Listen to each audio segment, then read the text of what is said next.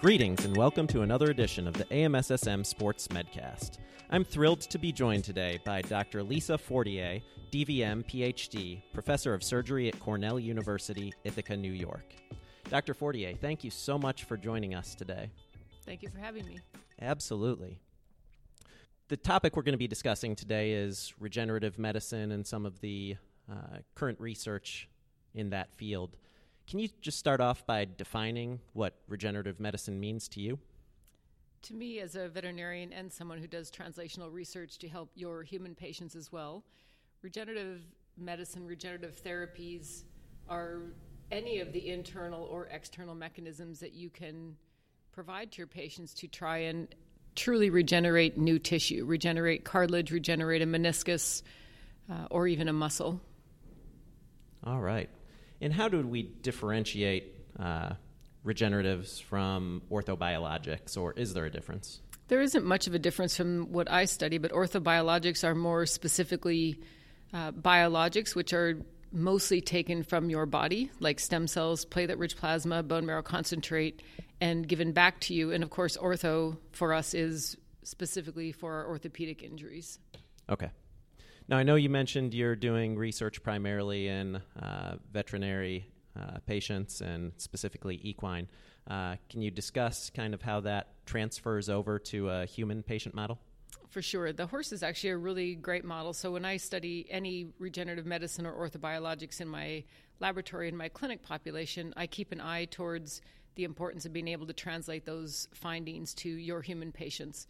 The horse is a great model for orthopedic conditions in general because they're high-end athletes, so they get the same athletic injuries, condylar cartilage injuries, meniscal tears, tendinopathies, all those same sorts of things. And we also have an aging population that we're trying to keep healthy. So geriatric sports medicine is a large part of our, not just the athletes, but the geriatric sports medicine as well, and weekend warriors. So very similar to what you struggle with in your patients. Absolutely. Having established that, can you tell us where your primary fields of interest are in terms of your research and some of the results you've been seeing? Yeah, we have some really, really fun research in the lab right now. The more basic science mechanism that we're studying is post-traumatic arthritis in the ankle. So we have this really sexy model in the ankle where we can impact cartilage, and we know the stress and stress rate that the cartilage sees, and so we can really model a mild to moderate ankle sprain. So I know you're in the military, and you probably know that 15% of your non-combat injuries, 15% are ankle sprains. And of course we know from lots of studies, but most recently from Scott Rodeo and AJSM, that these ankle injuries in sports, at least 30% of them go on to have ankle arthritis. So we're modeling a mild to moderate ankle sprain, and that the idea is how can we get everybody back to function earlier as well as prevent post-traumatic arthritis 10, 20 years down the lane. So we have this really cool model, and we are looking at things like very selected stem cells, so it's not this heterogeneous population that you get out of bone marrow. So selected stem cells as well as platelet-rich plasma we're going to investigate. So further than that, using the horse, then we can test the pain and function of the horse. We can also check the synovial fluid for biomarkers. And then we can go on to test to say, okay, if you as a doctor say if your patient has an ankle sprain, you might recommend non-weight bearing or ice or a boot or whatever it is. We can go on and test that in the horse to see if there's actually any scientific evidence for that in a mild to moderate ankle sprain. Wow, that's fantastic. Speaking of stem cells, can you kind of give us a brief definition of what you define as stem cells, what the different types are, what their potential uses are for some of our listeners who may not have as much of a background as you do?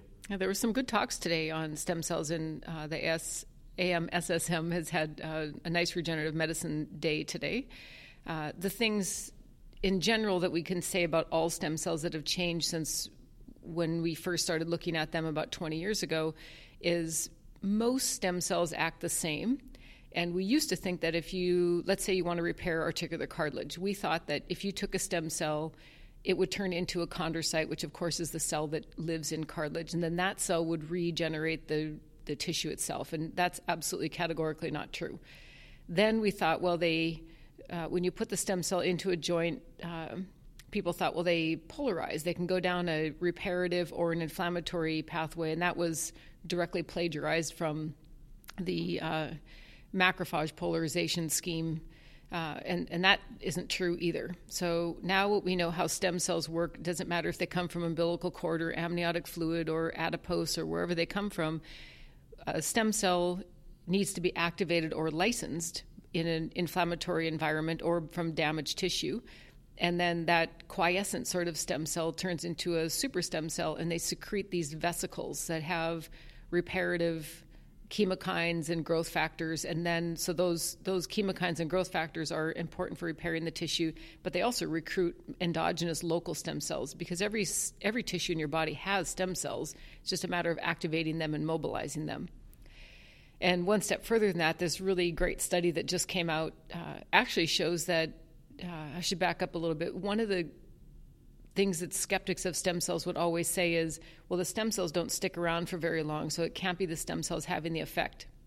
And really, we've been held back by technology until very recently to show why they may have an effect, even though we know they aren't sticking around. So this study that came out just recently shows that when you inject stem cells into a patient, it's the stem cells are activated, as I already said, and then macrophages or monocytes in the body essentially engulf the stem cell, and that's where all the secretome, all those microvesicles come from, are the macrophages and monocytes. So that explains a reparative effect and why we don't necessarily need to have the stem cells stick around for very long. All right, so it's not the stem cells we're actually injecting that are doing the work at that stage. It's what they're recruiting in to cause the repairs, potentially. That's correct. All right. And that's the sustained effect of stem cells and why we don't need to see them be around for more than a couple days. So now that we know kind of how things work and what potentially the stem cells are doing, how do we obtain the stem cells in order to inject them? Presently, for FDA compliance, you are limited to either using bone marrow concentrate, in which case, if you take about a 60 mil aspirate from your patient and concentrate it down, you're getting about 40,000 stem cells. We don't know the magic number that you need, but that's a common criticism of bone marrow concentrate, that you don't have very many stem cells. Or there's all these adipose tissue-derived lipogems would be the most common one that's used currently, where you take lipoaspirate from a patient and you micronize it essentially with this table-side method, and then you can inject it back into the knee or the shoulder. So those are the two current ways to get stem cells that are approved by the FDA. Okay. So both of those would involve some type of surgical procedure, either a bone marrow aspiration or some type of liposuction or something along those lines. Yeah, that's correct. And both of those people can do in outpatient settings in your clinical office. They don't have to go into the OR to have either one of them done, but they both do require some type of invasion, I guess you would call it, some type of clinical procedure before the injection. There are people working on, and in Europe, there's a group called Adipo-OA led by Frank Berry, and they have adipose-derived true stem cells. So they're cultured out adipose-derived stem cells, and they have the best evidence that stem cells work for mild, moderate, even some cases severe osteoarthritis. That's fantastic. Now, I know there are also some other products in a similar vein that are more just a scaffolding. Can you discuss the literature as far as those goes and efficacy comparatively to the stem cells? Such as something like amnion? Correct. Yeah, amnion's a great controversy. We have a not a clinical trial, a laboratory investigation right now comparing 11 different amnion products. And it's interesting, obviously, what the companies claim we're not finding at all. There are cells, but none of them are alive. So I think oftentimes they meaning the companies, kind of prey on earlier literature that was published. So fresh amnion definitely has stem cells, as does amniotic fluid.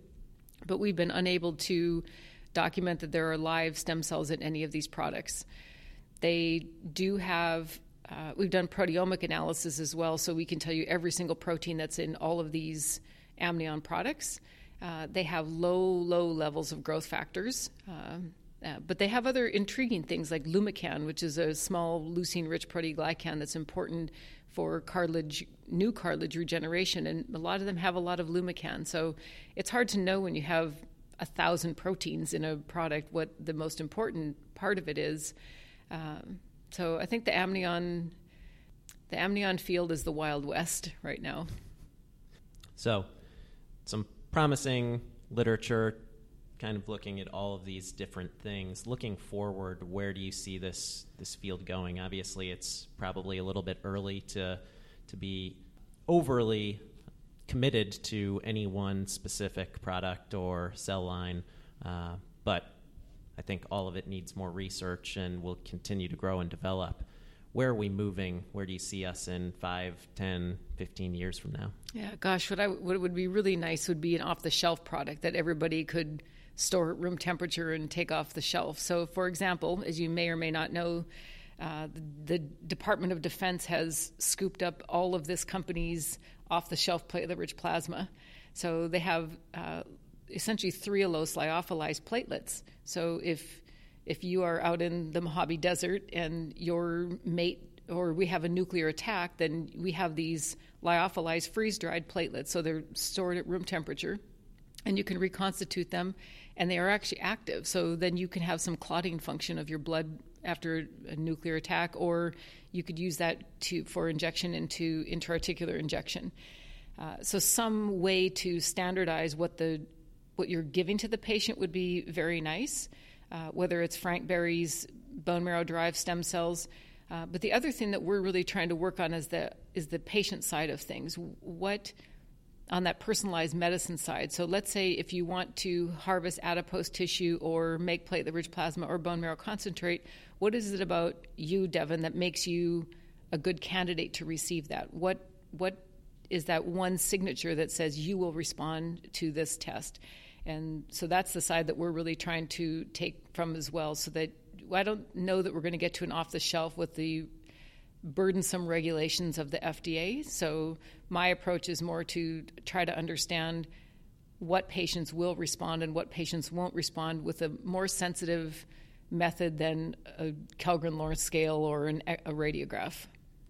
That would be amazing.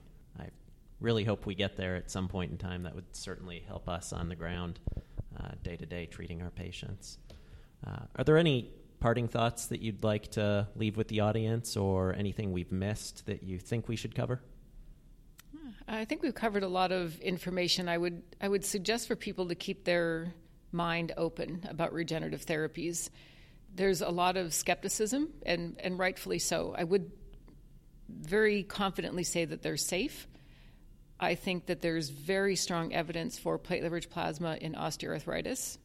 I think there's strong and growing evidence for bone marrow concentrate and the lipogems, the adipose micronized tissue for osteoarthritis as well. In all of those areas, the evidence becomes a little less strong because we haven't been looking at it as long in tendinopathy, and then even a little bit less strong in muscles. But I think it's not just the present. I think these regenerative therapies, these orthobiologics are the future, and people should be looking into them as a way to provide long-term relief of pain, restoration of function, and trying to restore homeostasis of the joint, none of which are afforded by corticosteroids or lidocaine injections. Absolutely, I agree. Non-invasive, non-surgical approaches are going to save our patients a lot of time, rehab, and frankly, seem to be more beneficial. Yeah, actually, it's a good thing you said about rehab. I don't want to suggest that any of these are a substitution for rehab. I think it's a way for us to get our patients to rehab faster and stronger and earlier, and retain and maintain and regenerate that muscle strength that we all need. Absolutely. All right. Well, I want to thank you very, very much for your time. This has been extremely beneficial. I'd also like to thank the listeners for their time. I hope you've found this to be educational. The views expressed are those of the speakers and do not reflect the official policy or position of the AMSSM, the member institutions, the U.S. Army, the Department of Defense, or the U.S. government. Or Cornell University.